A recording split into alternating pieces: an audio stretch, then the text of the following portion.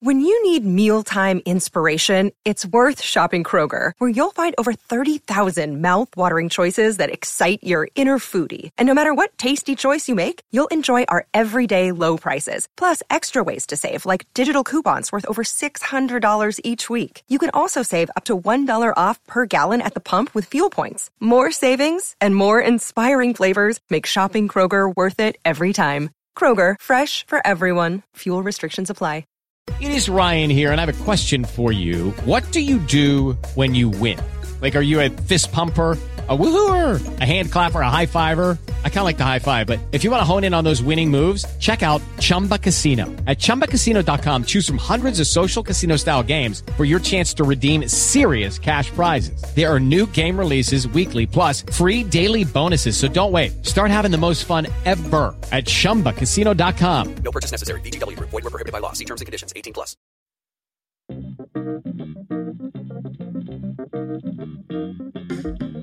This week on Barca Talk, FC Barcelona is well represented in the World Cup final. 2 new signings look to be strengthening the squad, and there's talk of more signings to come. The Spanish Super Cup will be played as a one-off match, and Luis Enrique has been hired to manage Spain. Welcome to Barca Talk, everyone. I'm Brian Henderson, coming to you from my new apartment in Buffalo, New York. And joining me, as always, from Madrid, Spain, is Gabriel Quiroga. Brian, my question for you is your apartment as cozy as mine is here in Madrid? It is less cozy than your apartment, I cozy. think. I've never seen your place, but we really stepped up into a new place. I was in my workspace, in my studio this morning, and Megan was in her studio this morning, which is on the other end of the apartment, and I wanted to tell her something, so I texted her. That's how much more space we have in this new place. Amazing. I'm very jealous. As you know, we do these podcasts through video, so you're looking behind. This is basically my apartment. Oh, right that's here, it. so. Huh?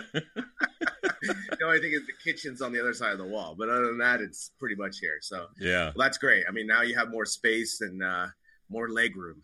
Yeah, in our last place, we was so small that our living room and our bedroom was actually the same room. So we were living as a married couple, kind of studio apartment style. And now we have a dedicated living room, a dedicated bedroom, and we each have our own studios, and we still have a dining room that we're not sure what to do with entirely. It's just a lot of space. It's great. We've really hit the Buffalo jackpot here. I love that, the Buffalo jackpot. It's a thing, man. I'm telling you. Yeah. But it was not without its obstacles. For the main thing was we could not get the box spring for our bed up the stairs because there just wasn't enough vertical clearance for it to fit up there. So I wound up ripping off all of the covering for it and dismantling the box spring. So a project that I have ahead of me now is to reassemble the box spring, and there's staples sticking out of the wood everywhere. I got to take care of all the staples, and then I got to nail it back together. Well, you just got to do it like they do here in Europe and just move it out through the window, I wish. I wish we had a window big enough, but we don't. Yeah. Anyway. Oh. So we just got finished watching the match. And what'd you think? What'd you think of that final? I thought it was a good final. I don't like World Cup finals that wind up being, super defensive. It goes 120 minutes. It goes to shots from the mark. And it's just, it's boring. They both came to play and they both played. And sure, a lot of this stuff happened off of set plays, which is more like American football than actual football. But it's part of the game. It's a way you can get an edge. It both worked out. And I thought it was a great game. I wish the score had been maybe 1 goal closer, but yeah, that's my only real complaint. Yeah, you know how you were saying you don't like the 1-0? I do, especially for a World Cup final, because I just think there's so much on the line for this match. It's a one-off match, right? So a little bit of luck, a little bit of here, a little bit of there, right? And we saw the first goal. It was an old goal by Croatia, off the Mandzukic header. So little things like that, and that just gave France the momentum. But let's just go back to a couple of things, man. Mbappe, wow. He is so – I mean, we saw against Argentina, like, how fast he was compared to those guys.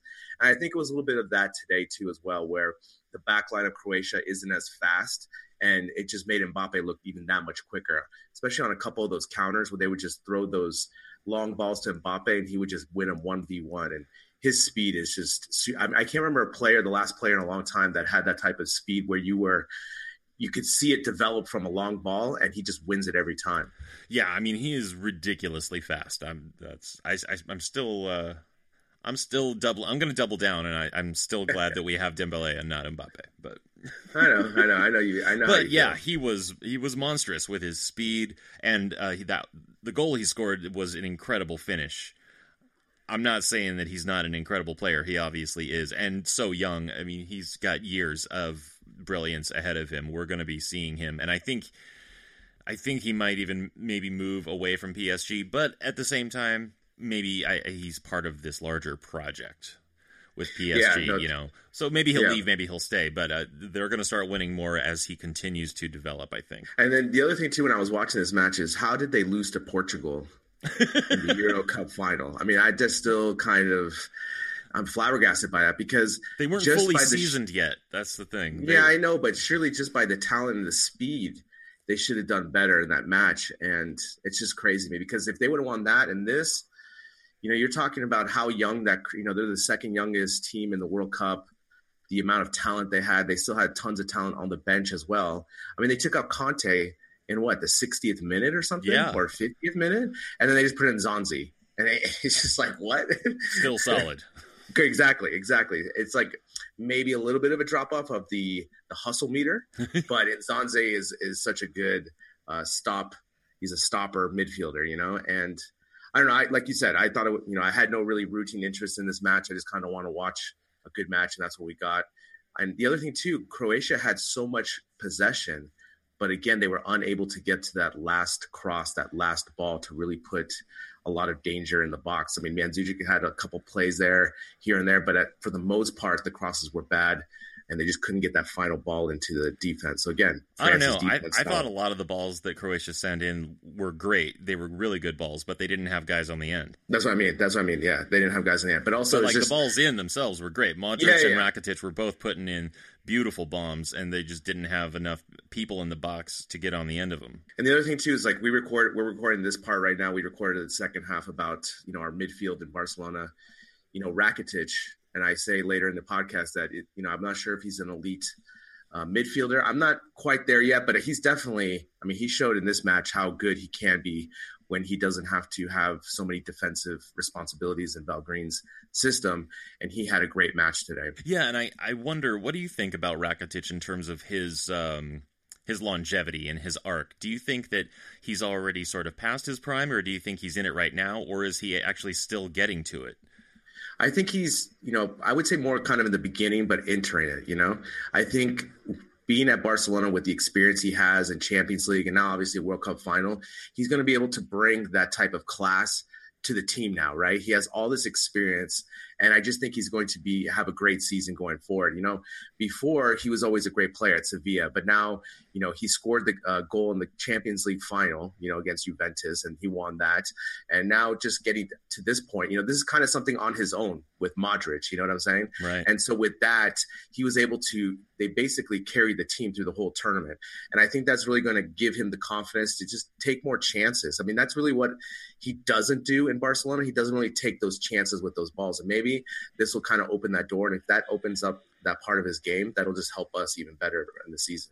Well, yeah, and I think it comes down a lot to what Valgren asks him to do. If he asks him to take more risks and be more forward, he'll do it, and he'll do a great job. But if he is asking him to drop back more and support Busquets more and that sort of thing, it's going to be it's going to be hit and miss. It's going to be half and half, Yeah. And let me see. The other thing that stood out to me is Giroud. This guy doesn't even show up. This guy, I know he holds the ball and he does a couple things, but man, he doesn't do anything.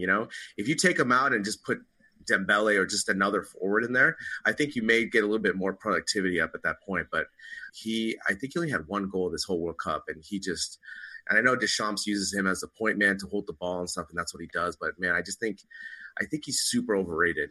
I do think he's overrated, but I also think that he's nominally in the role of a goal scorer, but I don't think that's really his function. That's what you're supposed to do as a forward, right? That's like one presumably, but maybe it's a different kind of false nine. Yeah, the false nine that doesn't score, right? Right. The non-scoring nine. It's a new tactical innovation, and Giroud is the prototype. Yeah. And I guess also too, just the defense of Varane and Umtiti, just that center back pairing, the battery back there, just really solid all World Cup. They had a really great campaign, and they're so young. I mean, I just love, I just saw on Twitter Varane's resume now, with La Liga titles, Champions League titles, now World Cup. He has a really impressive resume. Umtiti just started with Barcelona, so his resume is not as good. But for me, I prefer Umtiti. I think Umtiti plays better with his feet. But both those guys, man, they're so young and they're so strong in the air. They just know how to cover everything. And in this match, like you said, there was a lot of balls, but the reason why they couldn't get to Mandzukić's head because they were clearly covered by Umtiti or Varane. Yeah, smothered even. Just exactly. Completely. Exactly. So, yeah, I'm just watching this match made me very grateful to have both Rakitic and Umtiti. Yeah, definitely. And I guess the last note for me is just the amount of La Liga players in this final. I mean, there is, the majority of the stars and the players are in La Liga. And again, it just goes to the marketing thing that we always talk about, In this match, you have Griezmann, Umtiti. I mean, we just go down the list. Modric, Rakitic, right? And these are all the players that everyone is talking about or are talking about. They're the stars, and they make La Liga great. But if you're not following La Liga like we are, you kind of just miss them, Like, for example, I feel like before the match, Pogba was getting a lot more attention than any of the other players just because he plays for Manchester United. There's a lot better marketing behind that. And, yeah, he scored a goal tonight, but I mean, Rakitic's performance for me was great today for Croatia. Obviously, Modric had a great World Cup. Yeah, absolutely. And, just the La Liga players in general in the World Cup as well. Yeah, if only La Liga could figure out a way to parlay that into some more interest or excitement about La Liga. If only there were some way they could do that. Yeah. Just hire a new marketing manager. Maybe someone named Gabriel. Yeah. No, but I mean, you can't though, because then they wouldn't let you do this podcast if you got that job. that is true. You might have to retire. For example, when you talk to, for example, Americans who follow football or soccer, they're always most likely going to see the Premier League, right? And that's no one really ever says La Liga first, and that's kind of the thing that we're talking about. And that should be the goal, I think, is to get people to say La Liga first. Exactly, especially with the teams. Yeah. So those were my kind of points of the matchup. Like I said, I thought it was entertaining. I think if Croatia were able to score within the first 10 minutes after the second half, I think that would have really gave them some more momentum and confidence. But with the counterattack goal with Pogba, that just kind of put the game away. Yeah, that kind of took the air out. Although I would say that Croatia, at least in their minds, I think they really were fighting until the end, but it just started to get really desperate and sloppy. And that's normal when it's a World Cup final. There's a lot of pressure. You're 2 goals down, and you're just trying whatever you think you might work, and it just doesn't come together. That's really normal. It's hard to really keep your head in the game and make all the right moves in that situation. Especially in the first 10 minutes, they brought it to France, right? I mean, they really made sure that they let France know that they were here to play. Just the only thing is just France's talent is just so much superior that it just overwhelmed them eventually. But, Croatia had a great campaign. All those guys are probably on their last World Cups for the most part, depending on what happens. But, they did the best campaign in their history for such a small country. It's pretty amazing. Yeah. And again, why isn't the U.S. better? It just doesn't make any sense. This country has 4 million people or something. Yeah, but we don't really like soccer. So no, I know. I understand this. Yes. So that's the problem. But I mean, how would you rate the overall World Cup? I thought this was a good tournament in that there were a lot of fun surprises. There were plenty of stories to talk about if you wanted to dig into all of the stories. Of course, we focused most of our efforts here on Barcelona players and that sort of thing. But I thought it was a great tournament overall. I was really, really into Belgium and England and how they surprised me. Germany getting knocked out was an interesting surprise. Of course, Argentina was one of those things that, again, made me sad for Messi, but it was absolutely no surprise because there's all kinds of holes in Argentina. So, I mean, I think it was a good tournament. I thought the VAR worked really well.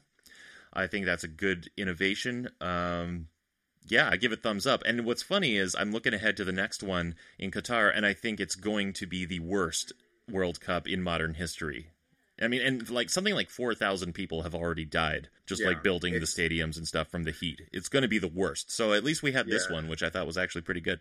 Yeah, I mean, I would agree. You know, for me, I love the World Cup so much. I think overall, just the surprises, you know, just the perennial giants falling, Spain's campaign, how bad they did, but also just I would say the rise of Mbappe. Obviously, France finally, you know, getting the World Cup title.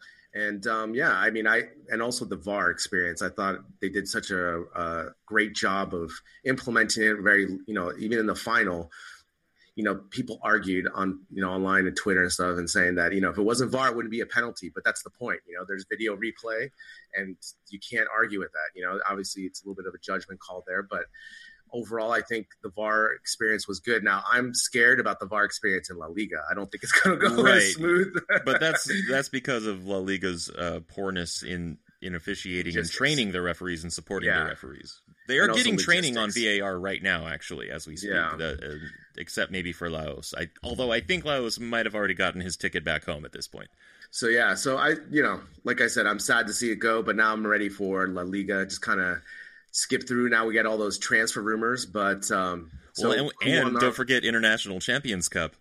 Well, you can, I'm so excited for that one. Well, it's our preseason. It's where we get to see, you know, our new players in action, and I think that will be fun. Of course, it's zero stakes, but correct. Speaking of stakes, though, final thing.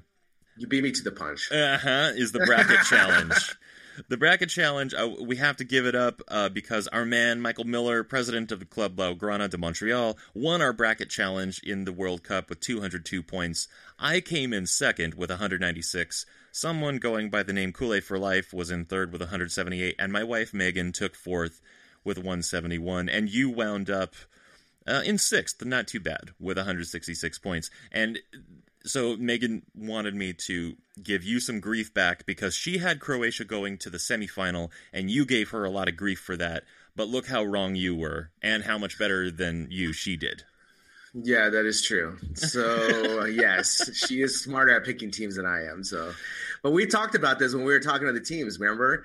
I just said, I'm just picking Spain because I want Spain to win. Right, me too. And that was my only reasoning, right? And I think Megan picked Croatia because she likes red and white. I think that was part of it. No, but she likes Rakitic, and I mean, it's when you go through the whole process, you look at the group and you say, okay, well, I could see this happening in the group. And then once you make those decisions, it's a 1v1 situation until you get to the end. And, you know, decision by decision, it just got her to that. And this was a bizarre World Cup. I mean, so many surprises and upsets and things we did not see coming. So, you know, this could have gone so many different ways. That's the thing, right? It's just like at the NCAA basketball tournament. You know, after the first 2 days, everyone thinks they're a genius. And then going up to that point, you know, everyone starts to drop off. So I give Megan a lot of credit. She did very well. I did very poorly. But I think you're a genius. So, well, I mainly blame Spain for my debacle. Yes, I blame Spain for most of my problems. But also hats off to Michael Miller. Yes. Shout out once again. And I know that you're doing good work with your own French language podcast, Blaugrana Pod.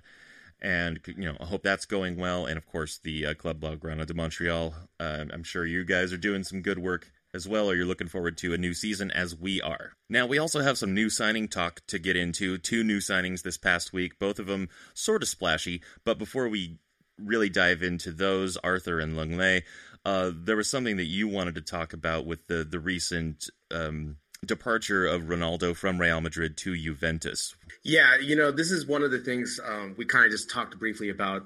I think it's one of the major differences between the way Real Madrid handles their business and Barcelona with their players.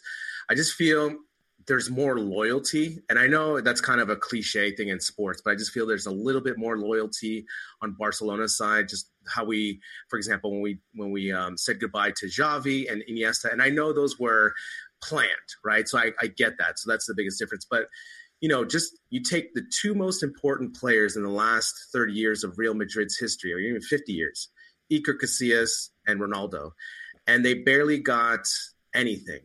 A letter. Yeah, Casillas was sent out the back door. Exactly. It was a communication letter just basically saying thanks. For Ronaldo, they put together a 6-minute highlight reel. And I get it. Like he wanted this divorce to happen too, but there could have, you know, you can make it you can work it out where you present Ronaldo to the fans one last time, and that could have been done a nice gesture, but no, he's gone to Juventus already. And it's crazy how La Liga just already changes like that. Now, Real Madrid, I understand they still have Benzema and Bale, but there really aren't any other players at the current moment that really scare me or put, fear into me as they did before with Ronaldo. Yeah, right now with Ronaldo gone, I think that Real Madrid looks threatening in a couple more years. They've laid some good groundwork with, they've got Isco, so he's great. Asensio looks really good for the future. But at the moment, no, you're right. I don't think anyone totally scares me. And I mean, they still have a good team. They're going to be competitive. But yeah, they don't have anyone close to, the power of Ronaldo at this point. It's just crazy, the amount of goals that he scored in the 9-year career with Real Madrid, the amount of trophies he's done, and just the goodbye, it's just out the door, same kind of thing. So I'm curious to see who they bring in, especially with all this new money that they have, and they're looking to bring Hazard in. So we'll see how that goes. But and I just read today that that's been shut down. But there's also talk that we're going to talk about this in a minute, actually. But there's talk that Barca is trying to make a move for Hazard. Yeah, so that's the latest rumor. But enough of Real Madrid's woes and despedidas, goodbyes. Yeah. Let's talk about our new player, Arthur. So, did you watch the Arthur presentation? I did, and I watched most of it because I happened to be home when it was being broadcast live on YouTube.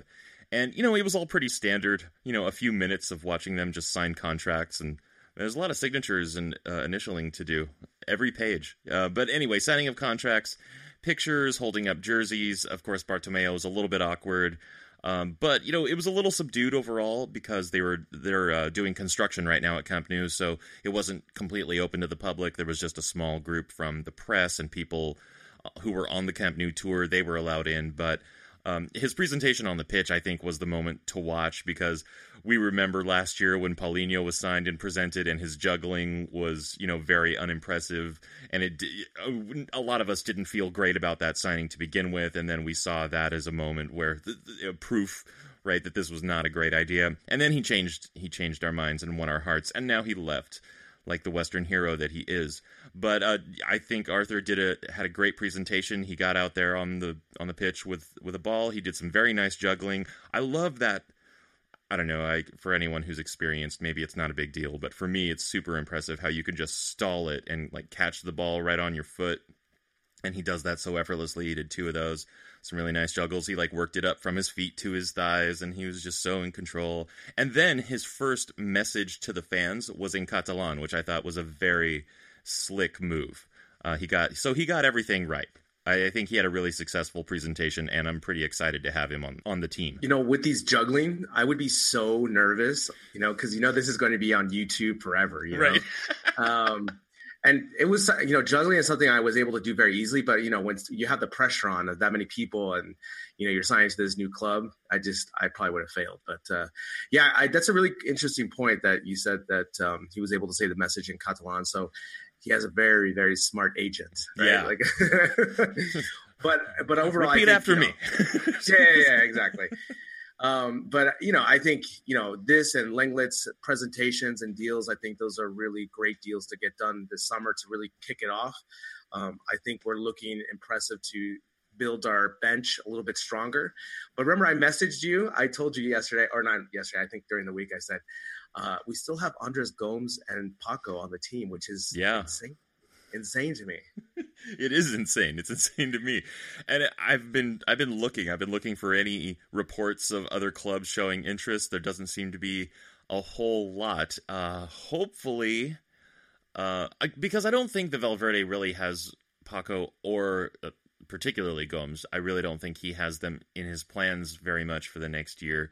And with these new signings, so I just don't see any space for Gomes at this point. Yeah, I don't either. And I really hope they can just offload him somewhere. I don't mind keeping Paco. I like having Paco as a sub for Luis Suarez if he gets an injury or just needs a break here and there. I think he's still a solid point man to have.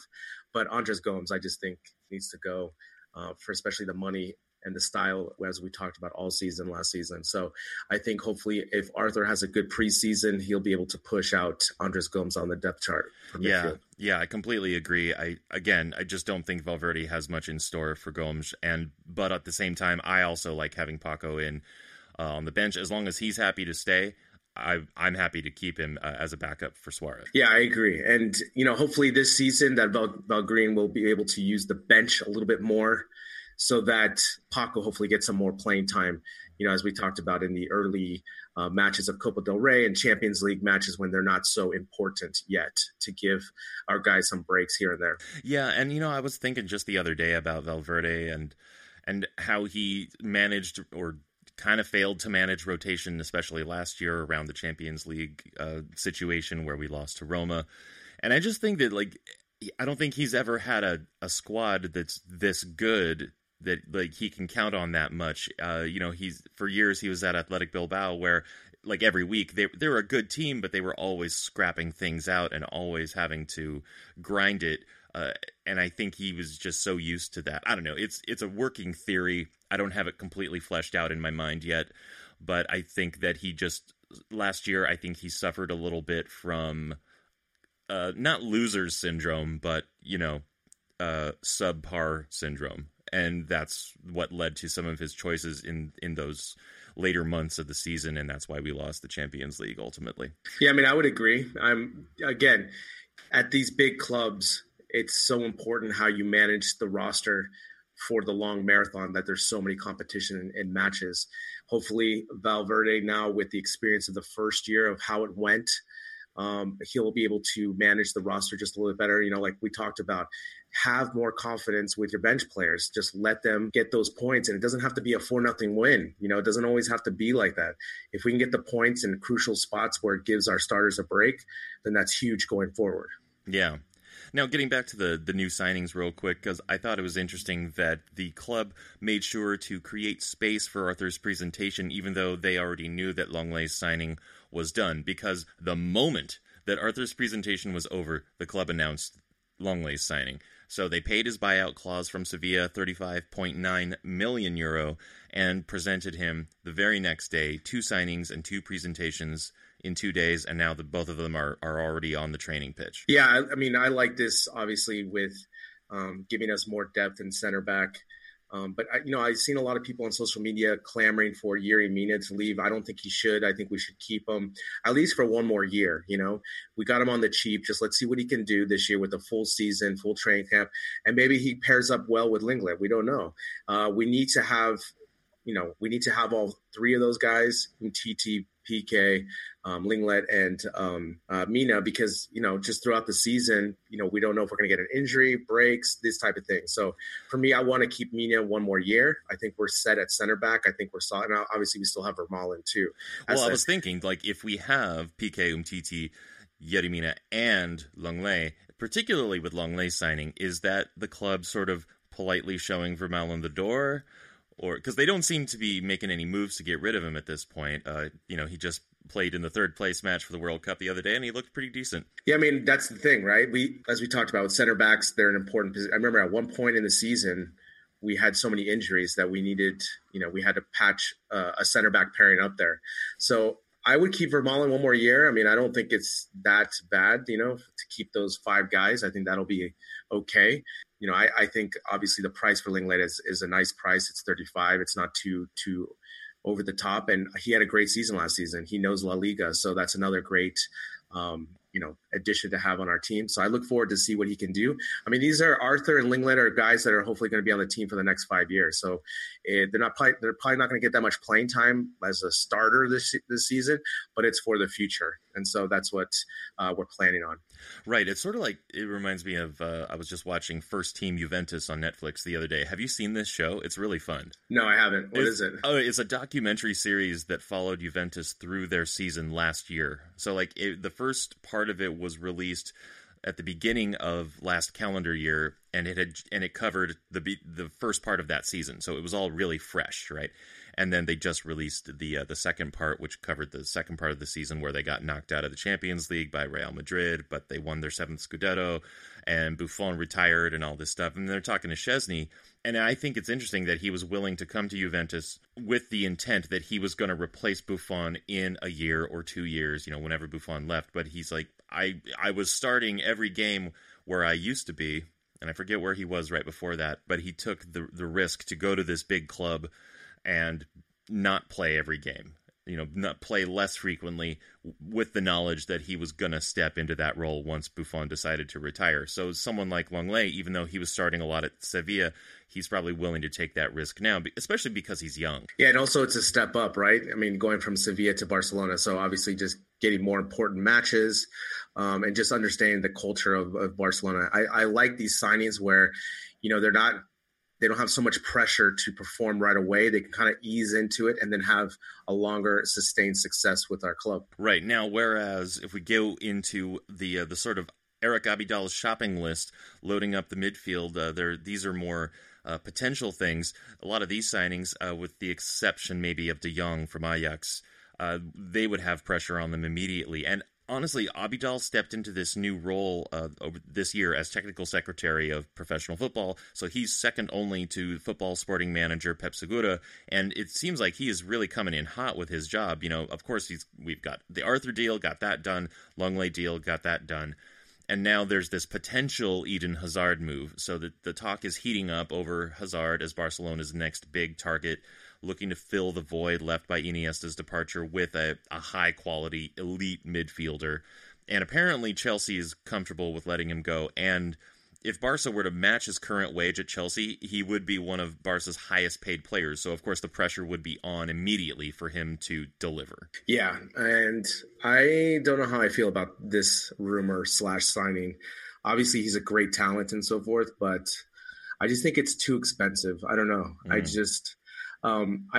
Obviously he would help with the midfield, right? Just giving that attacking presence and so forth. But I don't know if he completely covers what Iniesta did, And so I don't know. I prefer, like you have on the list, you have another midfielder from Ajax. And I just kind of see the trend of what Abidal is trying to do with these younger players at cheaper rates that we can get them in and groom them for the Barca style. Now, obviously, Hazard is such a sexy pick, right? Like he just had a great World Cup. He's sexy. Yeah. Do you see his legs, man? They're like tree trunks, but he's like, 5'9" or whatever. But it's just, I don't know. I'm always kind of cautious with these huge blockbuster deals, especially with Hazard, he'd be the highest paid on the team, one of the highest paid. Also, let alone the transfer fees would be over 100, maybe 150. I don't even know. And so for me, I would just rather go with the young route, groom them, because we still have Messi, we still have Suarez. We still have enough firepower. The problem isn't our firepower. It's more about our, kind of holding midfield, that type of thing with Rakitic and Busquets and someone else to play with those two guys, I don't know. That's just my opinion. I think it's just too much money. I think it's too much money for what he's going to give us. Yeah. Now, I guess that makes me think about Coutinho, right? Because we generally think of Coutinho as a forward, but he can also be more like that attacking left midfielder. So what do you think of a midfield of Busquets, Rakitic, and Coutinho, and knowing that Velgreen is probably going to want to play a 4-4-2, some fourth guy in there. Yeah. Maybe including Messi in that. I don't know. Yeah, that's the thing is forward. That with Coutinho, he gives us so much flexibility, right, to play in the 4-3-3 up top or playing midfield. So that's a really hard thing to, dissect. Obviously, like you said, Valverde is going to obviously go with the 4-4-2 more often than none. I don't know. Like we talked about, I just want to see Messi in the playmaking role, and I just need Suarez to have a partner up there that's a true striker partner and not someone who's just going to be floating and make it easy for defenses, right? Like you said here, also Thiago's another option. People on social media love that as well. For me, out of the three guys that we're going to talk about right now, that Eden Hazard, Thiago, I would rather go with the Ajax guy, De Jong. I'd rather go with him being so young at a cheaper rate, someone that has the potential, that's someone we can groom for a longer term at a cheaper rate. Yeah, well, real quick, apparently Abidal is pushing to, quote-unquote, bring Thiago home. And an article in Sport last week suggested that he was trying to do that, trying hard despite Arthur's arrival. And it also went on to say that Valverde is in agreement with Abidal that Barca needs an elite midfielder, and that's where we sort of wind up with the Hazard talk, right? Because Arthur is a great signing, but he's also a little bit more for the future. Someone like Hazard would be for the moment, presumably, right? And then Thiago would be sort of in the middle there. He's not quite at the level of Hazard, or at least not the notoriety. I think he definitely has quality. But Bayern Munich is willing to sell him, and Thiago himself is interested in moving back to Barca. But then there is Frankie de Jong also. He's a 21-year-old midfielder from Ajax. He's on the radar. And apparently Ajax has been reluctant, but they just signed or re-signed Dali Blind to Ajax. He used to play there. He went off to the Premier League, and now they got him back. And that might allow for de Jong's exit. And although they were reluctant, Barcelona are apparently willing to pay about 50 million euros, which is a pretty sweet deal for Ajax for that player. So they are willing to make an investment in him. But what's funny is, compared to a Hazard signing, that's pennies or euro pennies. Yeah, euro pennies, euro centavos, as we like to say, right? I mean, this is the thing. Do we really need an elite midfielder, Brian? I don't know. Really need it? I don't know. I would say we have an elite attacking force, and we have an elite defense, right? Our midfield is, I would say, above average. It's not elite, complete. If we take the whole, it's not elite, but it's still very serviceable. And if we take last season as a whole, the midfield was fine.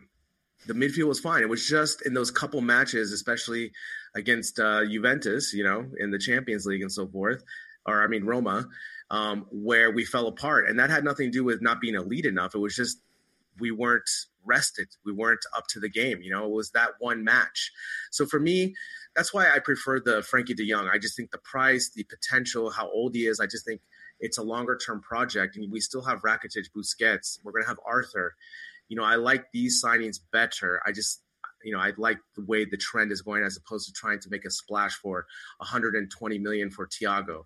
And who knows how many games he's going to play, because he's been injury prone. And I know he fits the system. And I know Hazard is the lead midfielder. But at the same time, I don't really think we need an elite midfielder at this moment. I buy that too also, because when I look at the roster, we also have Denis Suarez, who, again, I think is looking better and better. The more he plays, he looks stronger. We still have him. Now we also have Arthur. And we have Busquets and we have Rakitic. So we have high quality and experience in those two players.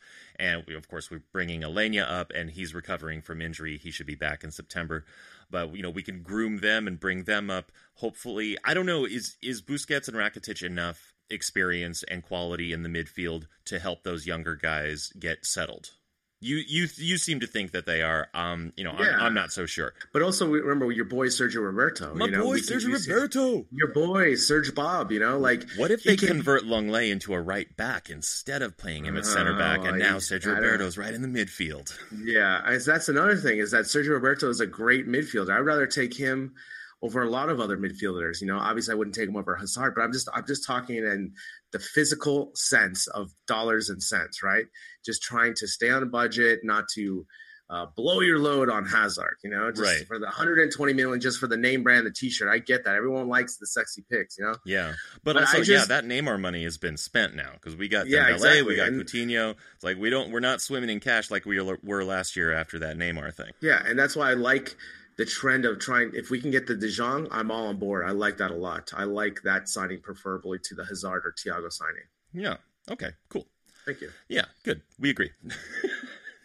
Now, there's a couple of news things that I want to talk about, and of course the main thing is the Spanish Super Cup, because it has been decided and agreed upon that the Spanish Super Cup between Sevilla and Barcelona will be played as a one-off match on August 12th. And I don't know if this has been done before, maybe in the distant past, but that it is different from how it's been in recent history as a two-leg tie. But the venue is still to be determined, but talk of playing it in Tangier is still on the table, and it seems to be the only thing that anyone is talking about at this point. Even the Wikipedia page for the for the game already has named a stadium in Tangier as the venue, but I couldn't find any confirmation on that. The new president of the federation, is off to an amazing start, right?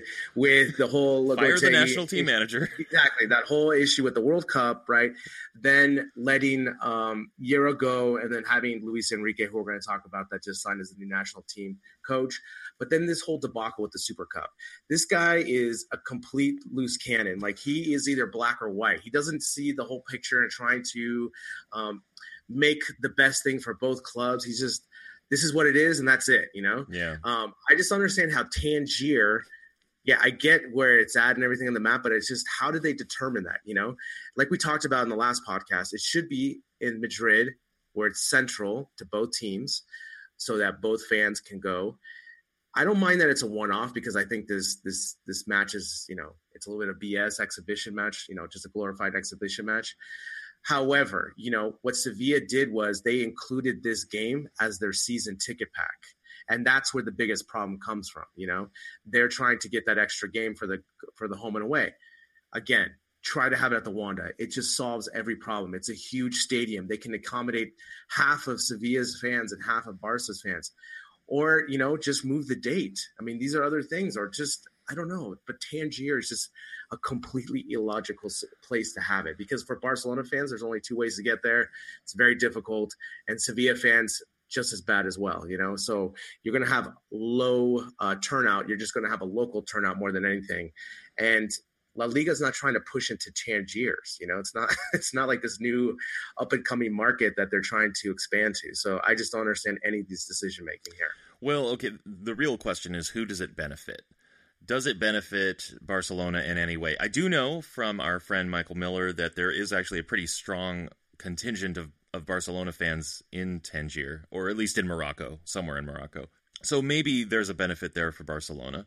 I don't know how it might benefit Sevilla. Does it benefit La Liga or Rubiales personally in some way? We don't know. But someone has to be getting something out of this. And, you know, maybe we don't get anything out of it, you or I, but maybe someone gets something out of it. And I think there might be something in this for the club. Barca is really open to it, so there might be something in it for them. Yeah, I mean, that's a good point. However, like I said, it's not like it's going to the U.S. where it's this huge market that's untapped with lots of money. I'm not saying there's not fans in Tangiers, you know. I'm not saying there isn't fans in Morocco and this and that. I'm not saying that at all. I'm just saying, in a logistical standpoint, to try to appease both Sevilla and Barcelona clubs with their fans, have it in Madrid. That's just the easiest thing, right? This just solves all the problems. And I understand probably now with Madrid or the Wanda, there may be a calendar snafu there too. Maybe that's why they can't have it there. Sure, maybe they just can't be trusted. Maybe that's the other thing. But it looks like it to me. I think the smart money is on Tangier as the venue, so we'll wait for that, and it should be a fun match. We'll see how it goes. But speaking of Rubiales and his great start as the president of the RFEF, maybe the one thing he did right, but I don't know, is he hired Luis Enrique for the Spain job. And he's going to be on at least until the Euro 2020, depending upon results. He might be kept on. And, it made me think, Lucho has had a pretty charmed career so far, right? He went from Barca B to Roma for 1 year. And in that year, they were 7th place in Serie A, down from 6th place the previous year. They didn't qualify for the Europa League. They were knocked out of the Coppa Italia in the quarterfinals. And then he goes to Celta for a year, where they were knocked out of the Copa del Rey early. They wound up 9th in La Liga, which was up from 17th the previous year. So he definitely did something at Celta, or it seemed like he did something at Celta that really improved their performance. And then he goes to Barcelona, of course, managing the first team for 3 years, where he won most of his trophies. 1 Champions League, 2 La Liga, 3 Copa del Reys, and that included the treble in 14-15. So I'm just wondering, is Lucho a wonder boy? Right? He definitely did something noteworthy at Celta, lifting them up in La Liga by a big margin. But his success at Barcelona, I think, had more to do with the players he had and a little bit of luck than any kind of than any particular genius on his part as a manager. That's interesting. I think for me, we're going to see this year, because if Valgren can do something awesome again this year, then I'm going to lean to more that it was luck And what you said, it's more of the roster, less than Lucho. However, I think this is a perfect job for Lucho because Lucho doesn't want to work full time. I think that was one of the, no, I'm serious. I think this is one of the things that he got burnt out at Barcelona was the day in the day out monotony of being the coach. I think being the national team coach suits him way better because it's just 3 months out of a time, 3 months here, 2 months there. It's not like the daily grind. I think he's going to be more pleasant with the media. That was the other thing they were bringing up here in the Madrid media was, is he going to be pleasant with the media? And of course, they showed all his sound bites when he was with FC Barcelona. And I just think, like I said, it just ran him down. Also, he likes to have his free time. He likes to do his triathlons, his bike riding. Right. So again, this schedule suits him perfectly. And I think he still wants to be involved in football in some capacity. So I think it's a good hire. There's just a lot of things because he has such kind of not the best relationship with Real Madrid and Real Madrid players. So that's going to come into play. He's going to have to, Lucho's got to pass the olive branch to them, to make sure that he can get some Real Madrid players and play for them. Because there's been a little bit of bad blood, especially when he was a player going back and forth. So, yeah, I think that's going to be the hardest part. And that seems to always be the hardest part for a Spain manager, right? Is getting the players. The players seem to generally be okay with each other. It sort of depends a little bit on what the current climate is between the two main clubs, right? Between Barcelona and Real Madrid.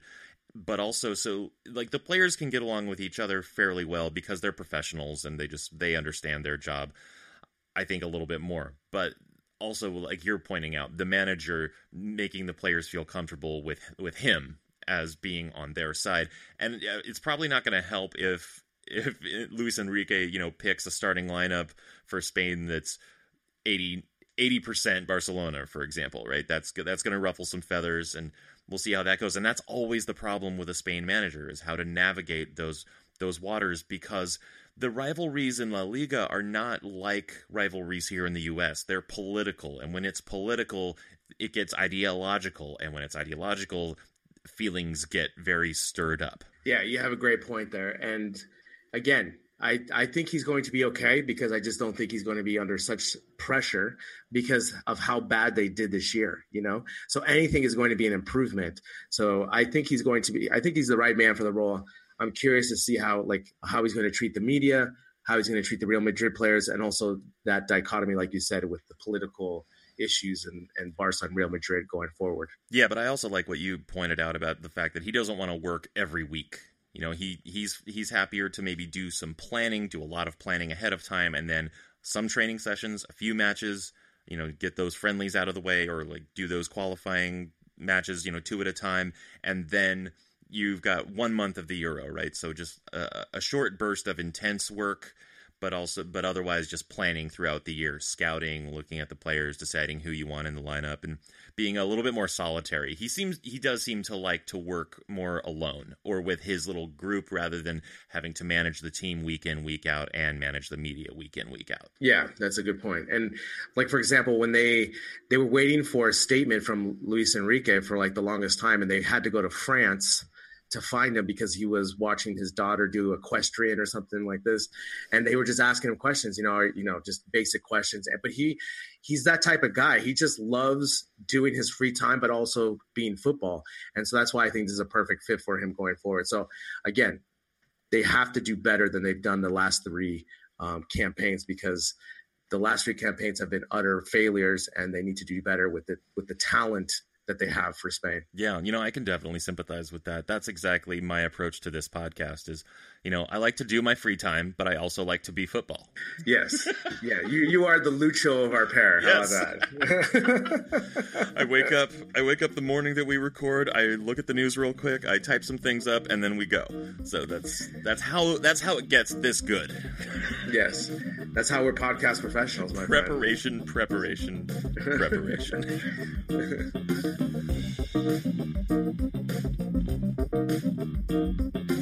Barca Talk is written by Gabriel Quiroga and myself, Brian Henderson. Editing and music is by Brian Henderson. Social media management by Gabriel Quiroga. Tell a friend about us and become a supporter of the show. Just kick in a few bucks a month at our website, barcatalk.net. Until next time, Visca Barca.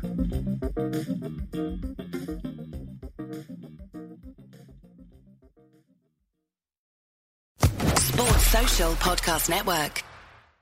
It is Ryan here, and I have a question for you. What do you do when you win?